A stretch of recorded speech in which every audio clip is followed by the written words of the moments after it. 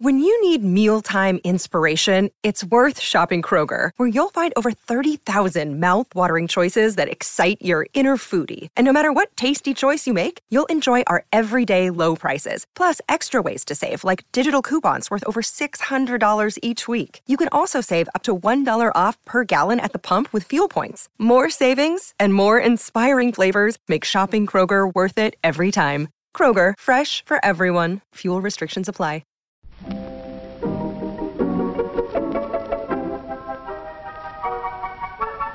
Maybe it's just that you don't know how to use social courtesy. Oh, that's old-fashioned. Watch how Lizzie Post and Dan Post act as host and hostess. They know that courtesy means showing respect, thinking of the other person, real friendliness. Hello! And welcome to Awesome Etiquette, where we explore modern etiquette through the lens of consideration, respect, and honesty. On today's show, we take your questions on forced family t-shirts, congratulations cards and where to send them, thank you notes for engagement gifts, and repairing relationships with in-laws. For Awesome Etiquette sustaining members, we talk about flower girls not being invited to the reception. Plus, your most excellent feedback, etiquette salute, and a postscript segment on awkward moments that we can all relate to, courtesy of BuzzFeed.com. All that's coming up. Awesome Etiquette comes to you from the studios of Vermont Public Radio and is proud to be produced in Burlington, Vermont by the Emily Post Institute. I'm Lizzie Post. And I'm Dan Post-Senning. And by the time this show airs, we're going to be like 2 weeks away from Halloween, but it technically is our recording to catch up on Halloween. So sorry to drag everybody back, but... No apologies necessary. Yeah. Halloween's such a great holiday. It is, but this year we were in a torrential downpour. In my busy Burlington neighborhood, I had like 5 to 7 trick-or-treaters. Flood warnings, high wind warnings, and they weren't joking. It actually all came. It happened. Like, people were looking outside going, whoa, you know, like my basement started leaking, like things flooding, like things like that were going on, and these kids were just trying to get out and get some candy. It also left adults with very large bowls of candy that I promptly put in our new office space. We've once again moved offices at the Emily Post Institute, but we keep jumping around the same building. We do, and I was like, okay, we don't come here but once a week. I'm gonna leave all of the Snickers and Milky Ways and all these things there. Well, I know where I'm going this afternoon. Yeah, well, I was thinking of when you used to keep all the leftover Halloween candy in your desk drawer. I was like, I wish Dan still had that like candy deposit drawer. Okay, so I have such a typical parent story. Yeah. I was really excited about Halloween. Of course. We'd been planning a costume with Anisha for months. And what was she? Not an exaggeration. She wanted to be a witch. We had lots of options. Okay, I was going to say, and that takes months to plan? Her mother did a professional job on the costume. There was a pointy hat. There was a layered dress. I took care of the broomstick. Okay. What else? And then there was a last minute change. We just had to be a princess. Whoa! But we also had multiple Halloween parties, so we tried different costumes out, different times. Dad was really excited. Why? Because it's Halloween and I wanted to go trick-or-treating. It's cute to dress them all up. And the 4-month-old got to wear the bee costume. Oh. You know the one? Oh, the little bumble. And then we just got poured on. And everyone was soaked. The little point on the hat was like pointed down. And I want to paint a picture. The umbrellas in the trunk of the car were too small. They weren't the big golf umbrellas. They were like the little travel umbrellas. So we had 2 small umbrellas. For 4 people. So we're like huddling under these tiny umbrellas and just get... And Anisha just wanted to go back to the car after 3 houses. She got a Tootsie Pop. She got it in her mouth, and that was it. I'm done. I'm happy. I have candy and sugar. We're good. Dad, don't you want to keep going? Shouldn't we just... there, it's right there, the next house. But we haven't visited the so-and-sos yet. No, and there was a house at the end of the street. There was a daycare family. They had a garage with hot chili and adult beverages. Ooh. And my brother was texting me, you have to make it to the end of the street. We didn't make it. Oh, man. It was still fun. It was still fun. That's really good. My nephew didn't. I think he just put on his little monster sweatshirt that he had last year. He didn't. He's 2, and so they didn't take him trick-or-treating or anything. And it was pouring rain. But I was impressed. A lot of the kids that came by, you know, they said some of the little ones still don't quite know what to do. And so they open the door, and it's this, like, you're waiting, and they're like, I don't know.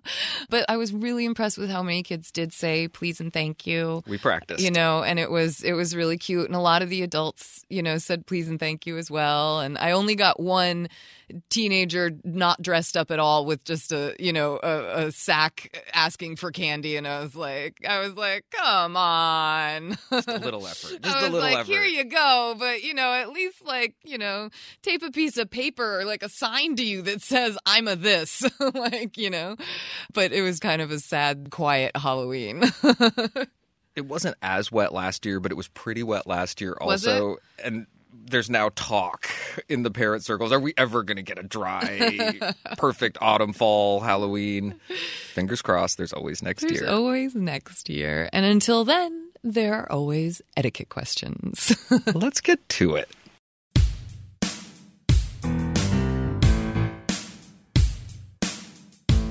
Awesome Etiquette is here to answer your questions on how to behave. If you have a question for us, you can email it to awesomeetiquette@emilypost.com. You can leave us a voicemail or text at 802-858-KIND. That's 802-858-5463. On Twitter, we are at EmilyPostInst. On Instagram, we are at EmilyPostInstitute. And on Facebook, we are Awesome Etiquette. Remember to use the hashtag Awesome Etiquette in your post so that we know you want your question on the show. And sustaining members, remember to put sustaining member somewhere in your message. We'll answer your question from a smaller pool on the sustaining member site where you can access all the bonus questions as well as an ad-free version of the show.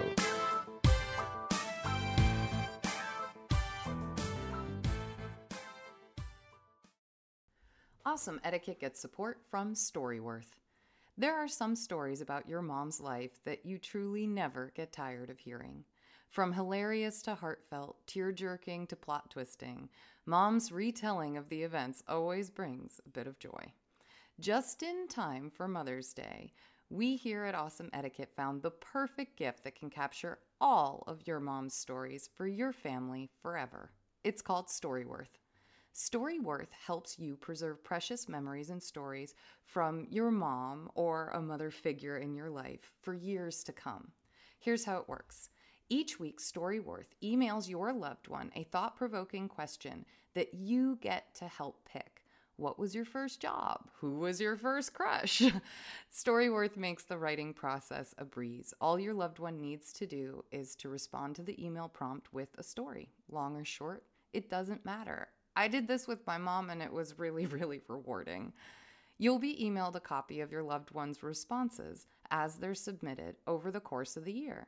You'll get to enjoy their retelling of the stories. Some you probably already know, or maybe the ones that you're surprised by you haven't heard before. After that year of fun discovery and reminiscing, Storyworth compiles your loved one's stories and photos into a beautiful keepsake hardcover book that you'll be able to share and revisit for generations to come. You can even keep a copy of the book for yourself. Give all the moms in your life a unique, heartfelt gift that you all will cherish for years. Storyworth. Right now, save $10 on your first purchase when you go to storyworth.com/manners.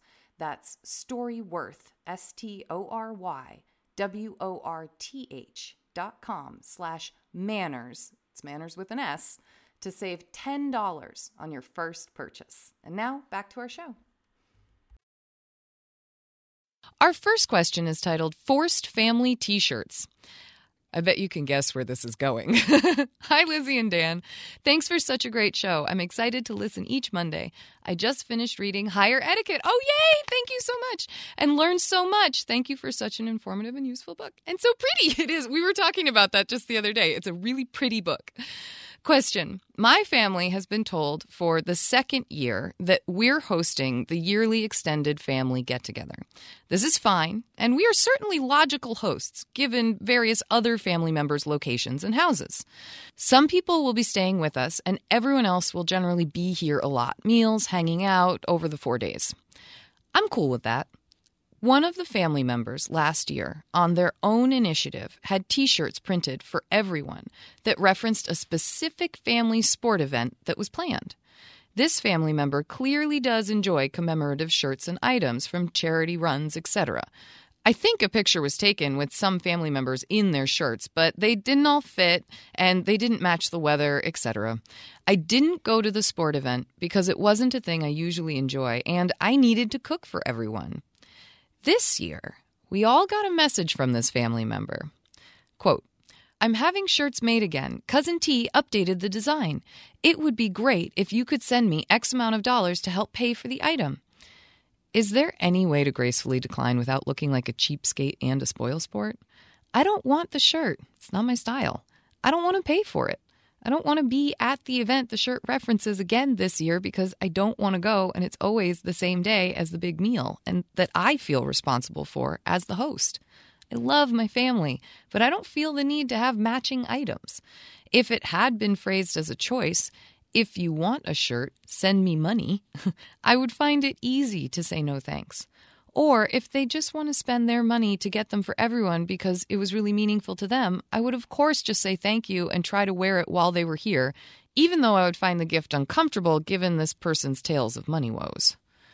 My spouse already decided that sending money was the easiest to keep the peace this year, but I would love ideas for this if it comes up again, or any similar situation where someone tells you you're receiving a quote-unquote gift and then ask you to help pay for it. Thanks, Awesome Etiquette, Tracy. Tracy, I have to start by saying I'm a little bit jealous about a giant family reunion that has dorky T-shirts made. I know. It's really fun. My other side of the family does these, and we have coming up in June. They're really, really, really fun.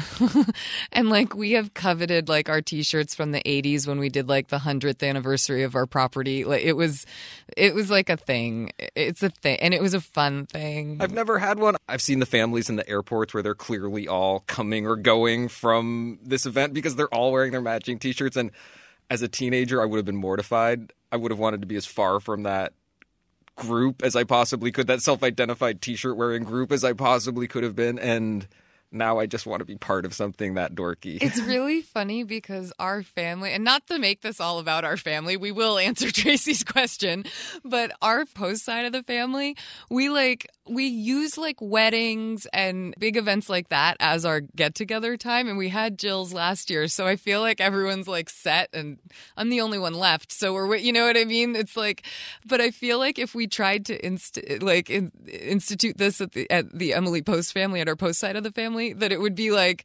guys, really, like another trip that we all have to eat up our vacation. Like, no. Like, you know, even though we all would like the idea, we would also be like, no, like, we don't want to do this.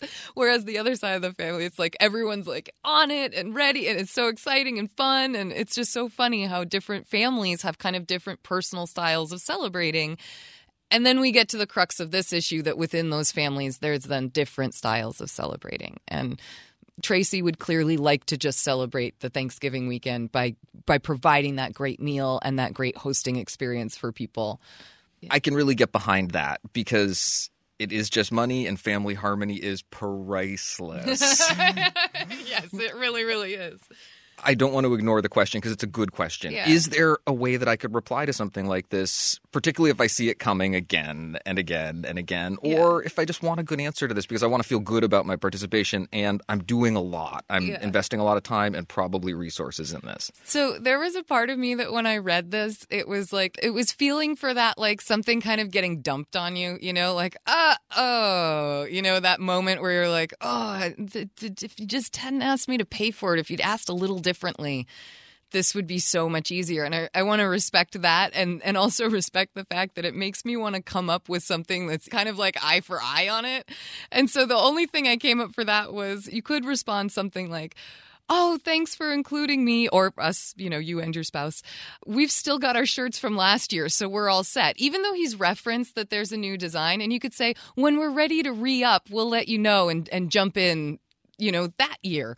And I thought that would be a way of just kind of like turning the table a little bit. But we don't really like to do that to people in etiquette. It's not like you throw this on me, I'll throw this on you. You like, watch me get creative, you know? But the part of your answer that I like is the sort of playful good spirit of it. Because that's the spirit that these shirts are being made in. That's true. So to respond with too much angst about it doesn't feel like it's emotionally coherent. I agree with that, too. I think if you tried to respond to this with, boy, Uncle G, I really wanted to talk to you because it's really a big deal when you ask somebody to pay for something that they haven't agreed to and it's tied to an event. If you explain it all out to him, it starts to really suck the fun out of what Uncle G, who I've now just anonymously named this person, is trying to do. But I also feel the imposition and the annoyance. And we do have a culture where a lot of us are in a space of trying to minimize the amount of stuff that we come in. I mean, Marie Kondo, that the Kondo phenomenon has just made people really comfortable with getting rid of things. And environmental reasons, people are really concerned about accumulating a lot more. And so you can see where all of a sudden there's actually a really good etiquette space to find good language for declining participation in events or, I don't know what else you would call them, but just events for any type of gathering where you're accumulating a lot of stuff. I think about the trade shows that we go to where, oh my gosh, the amount of little dinky things that you get at those. And some people are thrilled to collect them and other people think of them as cumbersome junk. And so we do really have these two mindsets now in our culture, and balancing them is a little bit more than just, oh, take the shirt this year and every year and then just get rid of it. Or, or the other way, speak up harshly against it or really put up a firm. I'm sorry, I'm gesturing with like a hand I'll take out the motion. virtual stiff arm here. Yeah, stiff arm. Thank you. That's what I was looking for. So when I think about the mechanics of that decline, Yeah. I'm thinking about things like being very specific and being very candid. So I'm not going to participate this year. Thank you for doing this for everyone putting else. this together for everyone. Yeah. Exactly. So you appreciate their effort and you decline. And that's enough. If you're doing it ahead of time, you can head it off a little bit. You could let someone know, I'm all set on T-shirts this year. I've got a lot going on as I plan for the big meal. Thanks for thinking of me. Or if you have heard that it's happening and you're able to send that message ahead of that. Or if you're thinking about something like this, know that I'm going to be opting out this year. And I think that sort of advance notice might also be advisable. And again, it doesn't need to be a big deal. You don't need to get into all of the reasons and the differing philosophies or all of the longer explanations and reasons why you'd rather not participate. I do think, though, that one of the ways you can finesse this response of just saying, oh, thanks, the two of us aren't going to be in it this year, but thanks so much for doing this for everyone else. I thought one way to really encourage that you do think it's a good thing that this uncle is doing this for everyone is to offer to take a picture of everybody, offer to make sure that a photo gets taken of everyone who participates in the game wearing their game day shirts. You know what I mean? And that might be a way to show him that you're really for it. It's just not for you. I think underneath our whole discussion is the awareness that because there was an initial etiquette faux pas, i.e. someone's made a decision and then they're asking for money after they've made that decision and you haven't been given an opportunity to participate in that decision making, you're kind of in the clear. You're off the hook in terms of an obligation to respond in the affirmative. I like that you said, for this occasion, I'm just going to do it because it's easier. But there is an allowance that you get because not every mark has been hit up to this point.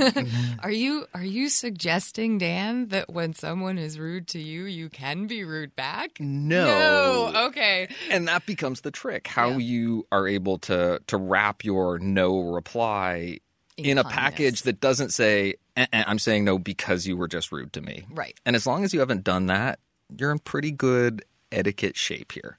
Tracy, we hope this helps, and we hope your family has an awesome time this Thanksgiving weekend.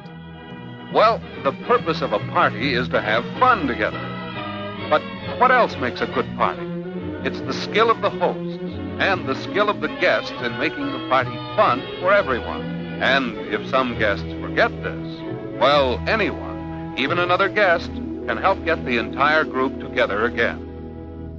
Our next question is about a card disaster. Dear Lizzie and Dan, I'm a new listener to the podcast and have been enjoying it immensely. This past week, I've had a card mailing question come up. Here is the background. I've been working at my current job for a year. Last week, a woman in my section announced that after nearly 20 years in the same position, she has accepted a new job elsewhere and will be staying on for one more week at our institution. She declined a retirement party, but over the weekend I did purchase and write her a congratulations card. We have not worked together closely. I'm still fairly new, but she has always been kind, generous, and thoughtful towards me. I plan to leave the card on her desk Monday morning. However, on Monday, a natural disaster very close to our institution occurred, and we have been ordered to stay home all week because the institution is being used as a base for emergency personnel. This means that we will miss her last day. And this brings me to my question. What do I do with the card? I do know which institution she is going to, so I thought of readdressing it, adding an extra note to say, "Hi, I wanted to give this to you in person, but couldn't, so I'm mailing it to you instead," and then sending it off after I know she's started. Is this a good idea, or will it be awkward? I don't want her to have my personal address, so I would put my work address for the return. Is that even more awkward? I am conflicted because I think 20 years of service should be acknowledged, and I don't want my effort to be in vain, but I don't want to create a strange situation for her at her new job. I would never have guessed that natural disasters could make a simple congratulations card so stressful. Lizzie and Dan, thank you for all the hard work you do to continue your family legacy of teaching the importance of consideration, respect, and honesty. In our digital age, they are more needed now than ever. Thank you so much in advance for any advice you are able to offer. Sincerely, Disastrous Card Writer. What a great question. And I get the disaster, the particular issue isn't a disaster, but there's a disaster in play here. Totally. And we hope that everything on that front is working out as best it can. I like the idea of sending it to this former coworker's work, but I also get that you're worried that this might not be appropriate. Not knowing the industry that you work in or the field of work that you're in, it's a little tough. But given the circumstances, I think this is going to be fine. We have stuff show up at the Emily Post Institute all the time. You know what I mean? I've certainly had it be the case where if someone didn't have my home address or chose not to reach out to me specifically to get it, that they used the office address to send me something that's probably more personal in nature. And I understand this is a new job and it's a little bit strange.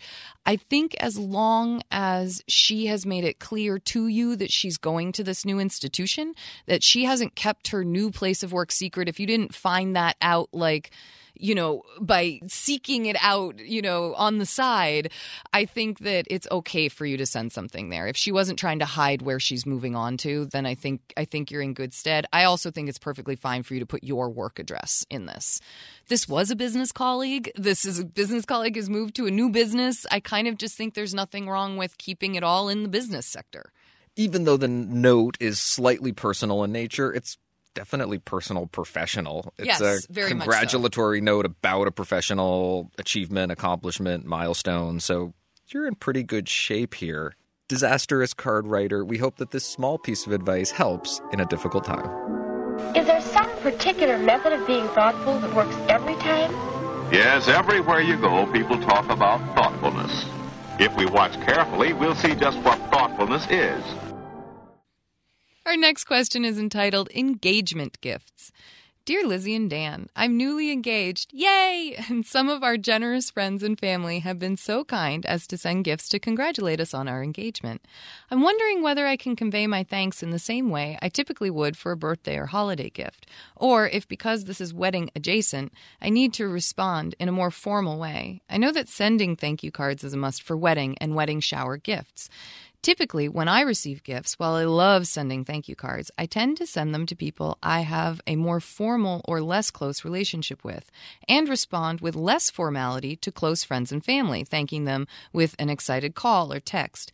What is the appropriate response for engagement gifts that we receive?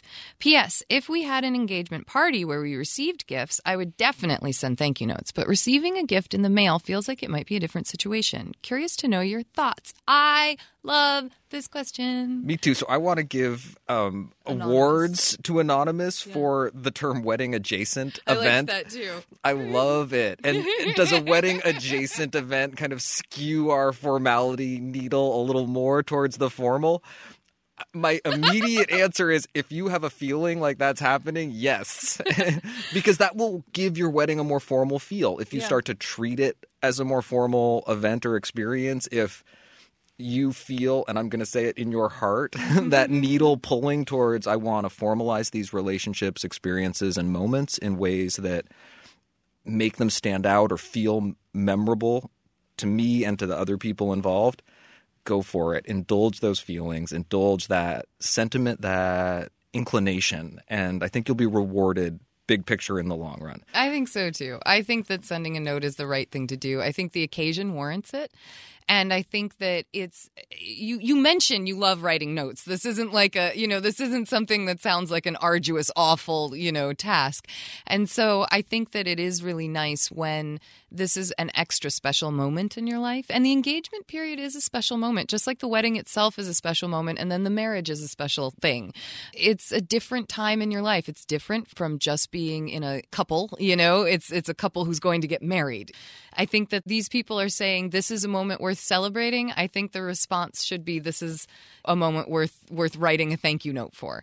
I get what you mean, though, because I do a very similar thing where with close friends and family, I often do call or text you. It almost gets more personal when you have that direct, oh my gosh, I just opened the thing that you sent me and it's so cool. And the person on the other line is going, we're just so excited about your wedding. Like, that's a wonderful phone call. And I know my cousin well enough to know about this feeling that she has about the personal quality to that more informal thanks, that it's in many ways the gold standard. And it's why I was a little surprised when I saw in all bold in your show notes, or not all bold, but all caps, send a note. And I was wondering how those two things were playing in your mind. Yeah, they were playing at the space of because we do this familiar thanking so often with people who we've kind of just agreed we don't need to write thank you notes to, that a phone call would be more welcome. You've heard me mention on the show for years that my godmother actually instructed me to not write her thank you notes anymore. Because she wanted to get that phone call. She wanted the text message. She wanted the personal moment of connection with me.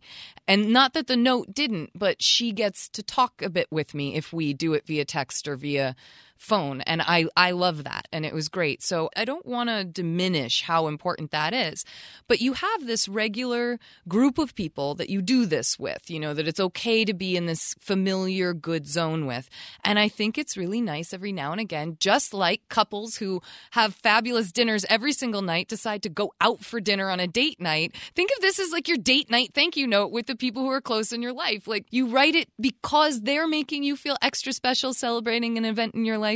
You make them feel extra special by writing that note, taking it up a notch for this as opposed to not. And it doesn't mean you can't do the other. When your nephew, Danny, calls his uncle Peter Mr. Post at work, every once in a while, it's nice to have those options, those formal options to take a relationship and broaden the possibilities within it. And this is one of those special moments. I also wanted to respond to the specific question about whether it's a party versus receiving the gift in the mail, because I thought it was really interesting that the event of the party made it feel more like a wedding event to the question asker, I'm guessing. So it was inspiring this idea that I should respond with a note, whereas if something was mailed, it felt more one-on-one and maybe more personal, so I wouldn't be as likely to send a note. And I just wanted to put out the baseline idea that we often say you send a thank you note if you haven't had the opportunity to thank someone in person. And even though that mail exchange is a one-on-one personal exchange from them directly to you, that you haven't had that same opportunity to look them in the eye, smile, thank them, whatever it is, give them a hug, tell them how much you appreciate it. So in many ways, you want to keep that thank you note writing option right at the front of your mind when you receive a gift in the mail. It's oftentimes one of those great opportunities to jot down a quick note, to let someone know it arrived and that you appreciated it. I can't help talking about thank you notes and just bringing up the idea that the parties where gifts are opened at the party and you do have a chance to thank the giver, obviously that goes right to that most amazing thank you that Emily always described, which is the in-person thank you being so highly valued. The reason why we suggest to write notes even after that type of party is because so much happens at that party, and it's like a whirlwind of congratulations and celebration and everything, that taking a moment afterwards to reflect on how wonderful that is and how grateful you are to have people in your life who celebrate you in such a way is wonderful. That's the only way I can describe it. It's not like your family will disown you if you don't do the thank you note afterwards, or that somehow this in-person thank you at a party like this isn't enough. It's more celebrating how wonderful it is through reflection and through the expression of gratitude. And so I try to look at it that way. And again, if you open the gifts at the party or not, it doesn't really matter. What matters is that you make sure that thanks is extended afterwards. And we just simply carry that through when you get the gift in the mail instead, that you really want to find that way to make that connection. And this note at this time just makes it a little more special. Anonymous, we're so glad that you found the show and that it's been helpful, and we want to add our congratulations to the chorus. Congratulations! You know, Nora, that's not bad at all. With a little practice, you'll be a wizard writing letters. Thanks, Walter. You know, writing letters is just a talent. Some people are born with it, some aren't. I'm glad you appreciated my help.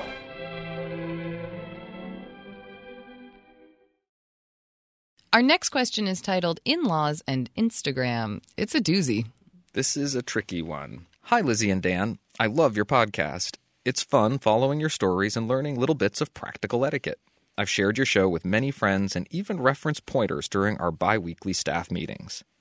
My issue. I have just one brother, 2 years my senior. He and his wife have been together over 10 years, like my spouse and I. My mom loves her grandkids and has historically been close with her daughter-in-law. They live closer to my folks than we do and often see each other.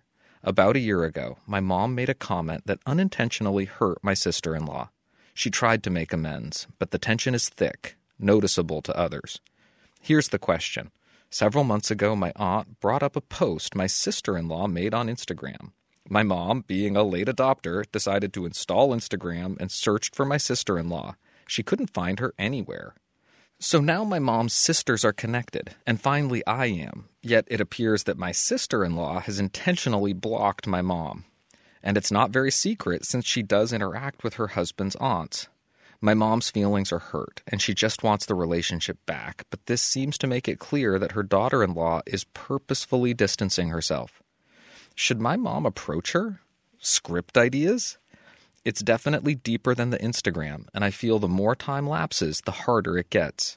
Your input is definitely appreciated. Signed, Disheartened Daughter. Oh, Disheartened Daughter, we're so sorry that this is happening within your family. Whenever there's tension between two people, and there have been repairs that have been tried to be made, but we actually don't know how well those repairs efforts went. Clearly not well enough to repair the situation and make the sister-in-law/daughter-in-law feel better. I am curious as to whether or not mom could reflect on the attempt that she made to make amends and see if it maybe focused too much on defense, maybe it didn't try to explain something in the right way. Oftentimes when an attempt at a reconcile doesn't go well, I find it's best, especially as the offending party, to say, I would really love the chance to listen to how this all affected you, because clearly it still hurts enough that we aren't close the way we used to be. And I would like to find out how to make that better. And that's the kind of thing that it gets at the heart of it. What your mom really wants is her relationship back with her daughter-in-law. And it's literally sometimes just saying, let me know what we can do. Talk to me about how it hurt or why it hurts so that I can help make it better. And that's, I think, one of the only places you can go in this type of circumstance. I would not bring up the Instagram thing at all. I tried to find you on Instagram and I'm blocked and da-da-da-da. No. Dan's giving it the thumbs out. Get him out of there. Like, that's not the conversation you want to be having. So my instinct is really try to do the reflection of, okay, first attempt didn't go well. Let me open it up. This person's hurting. I also think talking to your son might help.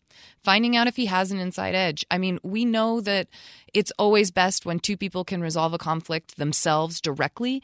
if daughter-in-law isn't willing to do that right now, talking to son to at least find out what's going on. Dan and I do this with each other and through our family members at times, just because sometimes it is easier to get a little perspective before entering a situation. And it might help. He might be the necessary go-between for a moment or two. Lizzie Post, you just climbed the etiquette ladder that I was thinking about as I was hearing this question. Yeah. I couldn't agree more about looking for the heart of this issue and trying to address it. And I like your starting off point of, as the offending party, that means the onus is on you. If that initial apology didn't have the desired impact, and at first I was thinking rise to the level that it needed to based on how the offense was experienced by someone, but you don't even... She might have done that, though.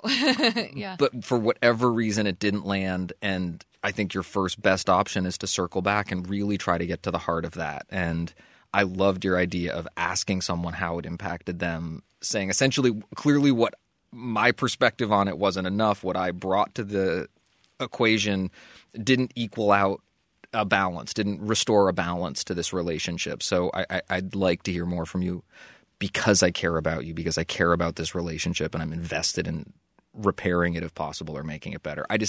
I'm with you. I think it's so good. I think that's where it has to go. And I was just sitting there listening to you talk about it with a furrowed brow and a feeling of concern that I was sure was on my face. It's why I said out the door when you brought up the Instagram, because that's not the heart of the problem And here. Instagram is not the heart of the problem. It's just showing us they're really true. I mean, aside from disheartened daughter mentioned that other people notice this tension between these two, so it's very clearly still there.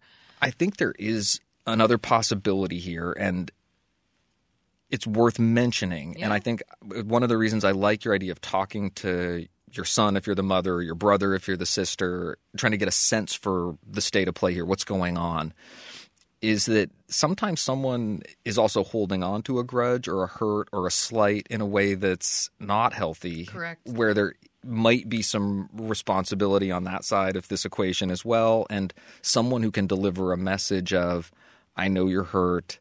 This is a really important relationship. This is about grandma and her grandkids as well as your feelings. And I think it's important to do some work to repair this relationship, and starting to figure out whether there's an appropriate course of action that involves that person also taking some responsibility for repairing this relationship might involve that larger constellation of family members. It's funny. That's not where I thought you were going to go with that. I thought you were going to say that talking to the brother or the son, and depending on whose perspective we're looking at it from, might result in getting the answer of, sometimes people just need more time. And, Could also be my true. wife just needs more time. She doesn't get over things quickly, or it hurts so bad that it's taking a lot for her to move beyond this. And she just needs time and space. And time and space for some people is 3 weeks. For other people, it's 5 years.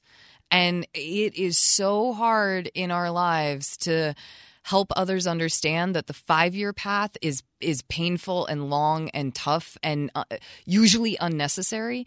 But at the same time, trying to get someone else to rush through their emotions, get over something faster. I mean, I've had a therapist for 11 or 12 years now, and let me just tell you, we're still talking about some of the same things, because some things are things you will battle your whole life. My hope is that that's not the case with whatever it is that happened between these two, whatever that unintentional comment was. We're talking about one moment, it seems like.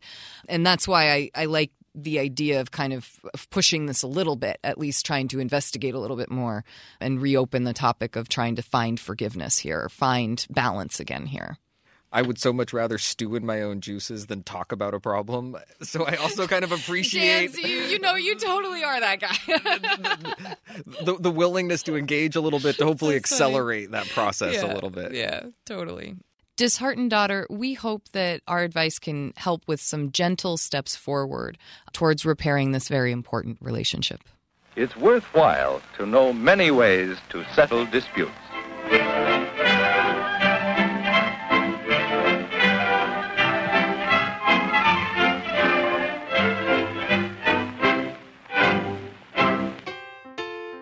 Thank you for your questions. You can send us updates, comments, feedback on our answers, or your next question to awesomeetiquette@emilypost.com. You can also leave us a voicemail or text at 802-858-KIND. That's 802-858-5463. On Instagram, we are at Emily Post Institute. On Facebook, we are Awesome Etiquette. And on Twitter, we are at Emily Post Inst. Just remember to use the hashtag Awesome Etiquette with your post so that we know you want your question, comment, or feedback on the show. It's time for our feedback segment where we hear from you about the questions we answer and the topics we cover. And today we hear from Heather in Chicago. Hi, Lizzie and Dan. This is Heather from Chicago, and I love your show so much. So thank you for that. I was just listening to episode 264 about the seat up, seat down when you in the bathroom. And I thought I'd share, in my home growing up, we always had seat down being mostly girls. But when I became an adult, I discovered that when you flush the toilet, the tiny particles of grossness can go up to as far as 6 feet and even sometimes further. And so ever since I found that out, in my home now, we always flush with the lid down. So it's not just about, there's more girls or more boys in the house. It's more about being sanitary. So I thought I would share that, and love, love, love your show so much. Thank you so much. Bye.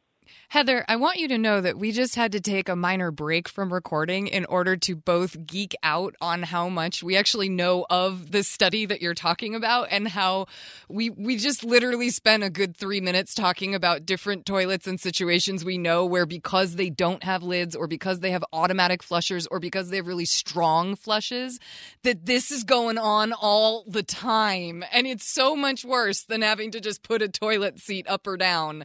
The toilets that flush before you've actually gotten out of the space or lifted yourself from the seat. I mean, come on. You add that to this fact and boom, you're gross.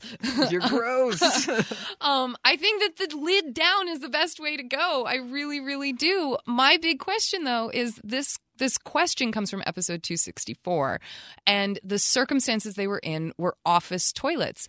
And in more commercial spaces, as opposed to residential spaces, we often have toilets without lids. There are no lids to put down. It's often just the seat. And so what do you do? And there isn't much you can do other than choosing to bring your own Sani wipe and do it, which nobody really wants to be doing that. It does happen. But we are hitting the grossness tolerance level probably of the show, and I really want to appreciate our listeners for bearing through it. But it's a great point. I think your solution is a fabulous solution. We have said it before on the show that if everybody puts the lid down, everybody's lifting something up. And things are staying clean. Things are staying clean. If there is a lid, this would, in some ways, pave the way for kind of a new default, because as you finish up, you close everything down to flush and clear, and everyone starts fresh. I kind of don't mind it. I like that. Heather, your feedback is going into my top 5 of all time. I really appreciated the thinking here, and we appreciate all the feedback we've received on this question. It's not quite splitting pizza toppings level or accessible stall level. Those are so far our 2 biggest responses. But this is definitely climbing the charts. So thank you for your input, and thank you for supporting the show. Thank you for sending us your thoughts and updates. Please keep them coming. You can send your comment or update to awesomeetiquette@emilypost.com, or leave us a voicemail or text at 802-858-KIND. That's 802-858-5463. It's time for our postscript segment where we dive deeper into a topic of etiquette, and today we're going to talk about awkward conversations. There was a really fun piece in BuzzFeed recently that I just laughed at, and immediately when I was reading it, I thought, oh my gosh, our listeners write in with moments like this, and they're often moments where you actually all instinctively know there's not much you can do but cringe and say sorry, or just let it go and, remember for next time. But they're also really common, everyday, easy. The wrong word comes out of your mouth. The wrong gesture gets made. it's amazing how much we can have happen to us in a day that is so unintentionally awkward. And they can be deliciously funny, too. So we thought that we would read a few of them from the article on BuzzFeed, which we will share on our social media accounts. The first awkward conversation happened in the elevator. The elevator doors opened up and a guy walked into the elevator. It was just me and him in there, and he said, "I love you." And I'm not rude, so I said, "I love you too." He gave me a weird look and pointed at his Bluetooth. Number 2 is about a food truck convo. So I'm at a food truck, and this guy walks up and says, "I'll have my usual." And the guy working says, "I don't know who you are." like, yeah, that's great. This one happened at the bank. I work at a bank, and this lady came in with and this one, by the way, is sad and cringeworthy. This is one of those moments where you just go, oh, lesson learned. I work at a bank, and this lady came in with $150,000 check. And to make conversation, I was like, oh, wow, I wish I had one of these. Then she deadpans. "It's a life insurance check. I would rather have the person." Oh, so painful. I mean, that's just like, oh, it's that moment that reminds you, oh, that's right. Like, not everything comes from good things, even if it looks like good things. And okay, lesson learned. The next example is about a retail situation. A guy at PacSun asked for my number while I was cashing out. And I was like, "I'm sorry, I'm not really interested. Haha." This man looks at me and goes, "I meant for the rewards program. Why am I the dumbest human being alive?" You're not. That is a relatively normal mistake. Yeah, I think it's really funny how, like, even in this world where we're all so used to at every single register we get asked for our email or our contact number or something. It's just, you're in that mode. You're whether you're in a relationship or not, you're just thinking people are into each other and asking each other out left, right, and center, and boom. This one is a cute customer service conversation. Lucas writes, "I meant to say, 'hold on for a second' and 'give me a minute' to a customer, and it came out as, 'hold me for a second.' Oi, what a Monday." I'll hold you, Lucas. Next up, we have another retail situation. Yesterday at Target, the cashier said, "Your receipt is in the bag." And I responded with, "You too." So I've been dealing with that for the past 18 hours, but I'm slowly coming to terms with it, which is cool. I like that he specified 18 hours. Oh, it's so funny. This cheese conversation. New developments. Apparently, my mom is not even home, and the person I hear puttering around the house is the carpet cleaning service. I've been yelling, "Grill me a cheese!" at them for the last 20 minutes.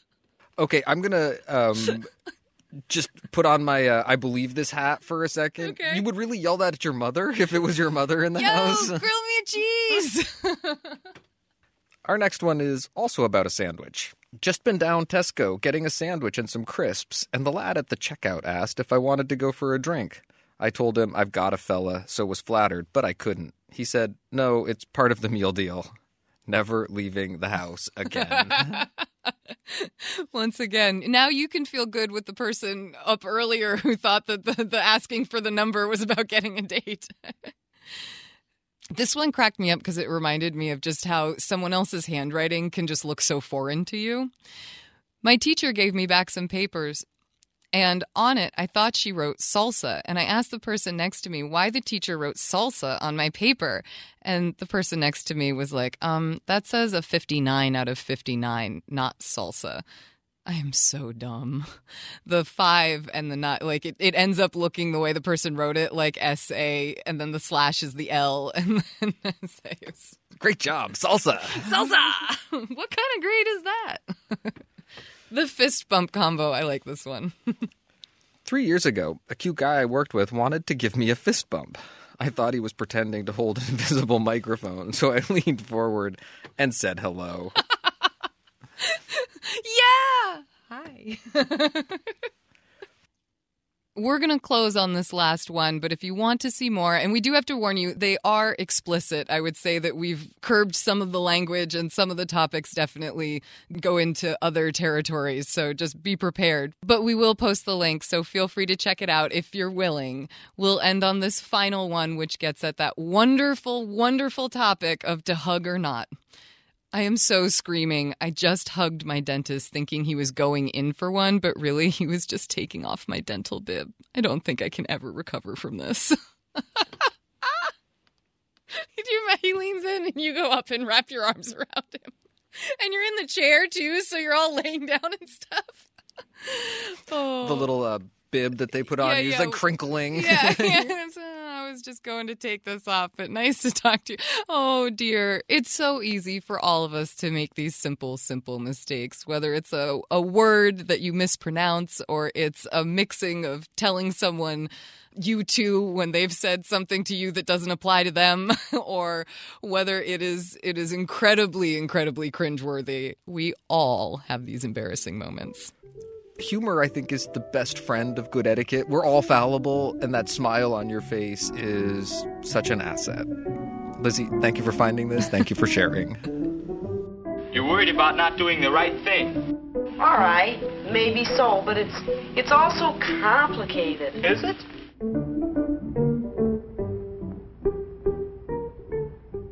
We like to end our show on a high note, so we turn to you to hear about the good etiquette you're seeing and experiencing out in the world, and that can come in so many forms. Today we hear from Lisa.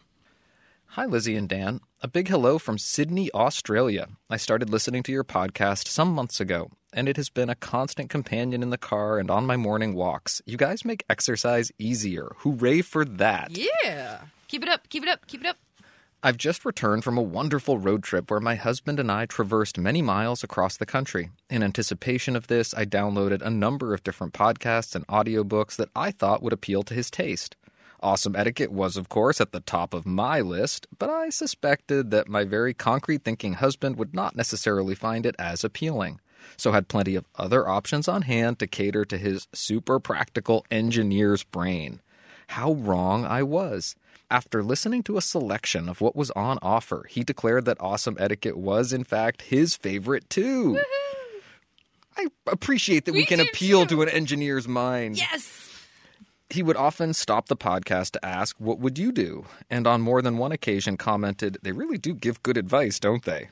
I am simultaneously delighted and surprised to say that he has even asked for an Emily Post book on men's etiquette for Christmas. That's Peter Post's book, Essential Manners for Men. It's in its second edition, too, so it has been updated.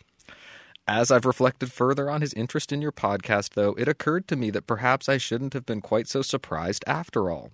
Whilst it's true that my husband might not be schooled in some of the finer points of etiquette, he does in many ways embody the principles that you so often remind us of: consideration, respect, and honesty.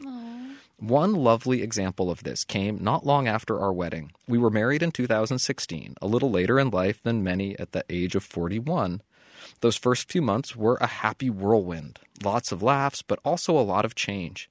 I guess when you put two people together who have been very happily settled into their lives as singles for a significant period of time, there are lots of adjustments and new routines that need to be worked out. As a consequence, though, I was seeing my friends less. We talked on the phone, but I really missed that face-to-face catch-up. One particularly special group were some girls I'd gone through Bible college with. The six of us lived together for 4 years and have since been a constant support to one another as we've negotiated the ups and downs common to single women in their late 30s and early 40s. One day, about 12 months after we got married, my husband and I were having dinner together, and he casually mentioned that he had bought tickets for us to see the Russian ballet perform live in Sydney. And by us, I mean all 7 of us. He went on to explain that he knew how much my friends meant to me and wanted to make sure that I was still getting quality time with them. He also wanted the girls to know that even though our circumstances had changed, we still loved and valued them, and wanted them to feel special. I thought this was such a kind and generous gesture, particularly given the fact that sitting through several hours of ballet was not exactly his idea of a good time. But he privileged the relationship over his own comfort, and for that I think he deserves an etiquette salute. Thanks, Lizzie and Dan. We really appreciate you, Lisa. I think that's so wonderful. Okay, so I'm going to go see the Ballet Russe in about a week and a half. Are you really? I hope you enjoy it. Did you buy tickets for Pooja and all of her friends? No, and I'm feeling a little inadequate right now. Lisa, this is such a nice salute, and thank you so much for sharing the show with your husband, and thank you for sharing your husband with all of us. Thank you for listening. And thank you to everyone who sent us something. Please connect with us and share the show with your friends, family, and coworkers wherever you cross their paths. You can send us questions and comments and salutes by email to awesomeetiquette@emilypost.com. You can leave us a message or text at 802-858-KIND. That's 802-858-5463. On Twitter, we are at EmilyPostInst, that's INST, and I am at Lizzie A. Post, that's Lizzie with an IE. On Facebook, we're Awesome Etiquette and the Emily Post Institute. On Instagram, we are at Emily Post Institute. Please consider becoming a sustaining member. You can find out more about this by visiting awesomeetiquette.emilypost.com. You can also subscribe to the ads version of our show on iTunes or your favorite podcast app. You can also support the show by leaving us a review. It helps our show ranking, which helps other people find Awesome Etiquette. Our show is edited by Chris Albertine and assistant produced by Bridget Dowd. Thanks Chris and Bridget.